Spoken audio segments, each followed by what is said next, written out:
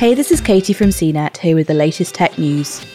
Microsoft has announced it will be continuing discussion on a potential purchase of TikTok after a conversation between Microsoft CEO Satya Nadella and US President Donald Trump. The announcement follows reports the president is considering an order to force Beijing-based tech company ByteDance to divest ownership of popular social video app TikTok.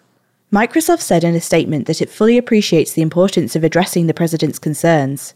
It's committed to acquiring TikTok subject to a complete security review and providing proper economic benefits to the United States, including the United States Treasury.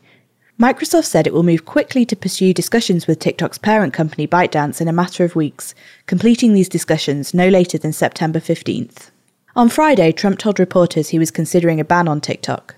Trump and his administration are concerned that data gathered on US citizens could be turned over to the Chinese government. The US Army and Navy have banned service members from downloading the app to government-issued phones. Earlier this month, the US House of Representatives voted to bar the use of TikTok on all government-issued phones.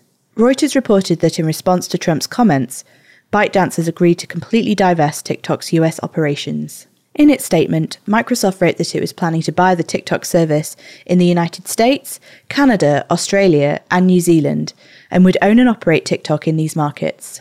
Microsoft also mentioned inviting other American investors to participate on a minority basis in the purchase.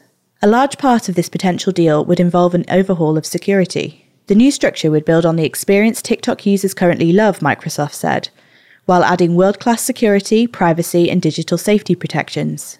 The operating model for the service would be built to ensure transparency to users, as well as appropriate security oversight by governments in the countries.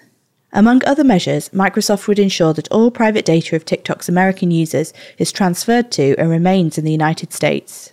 To the extent that any such data is currently stored or backed up outside of the US, Microsoft would ensure that this data is deleted from servers outside the country after it's transferred. For more of the latest tech news, visit cnet.com.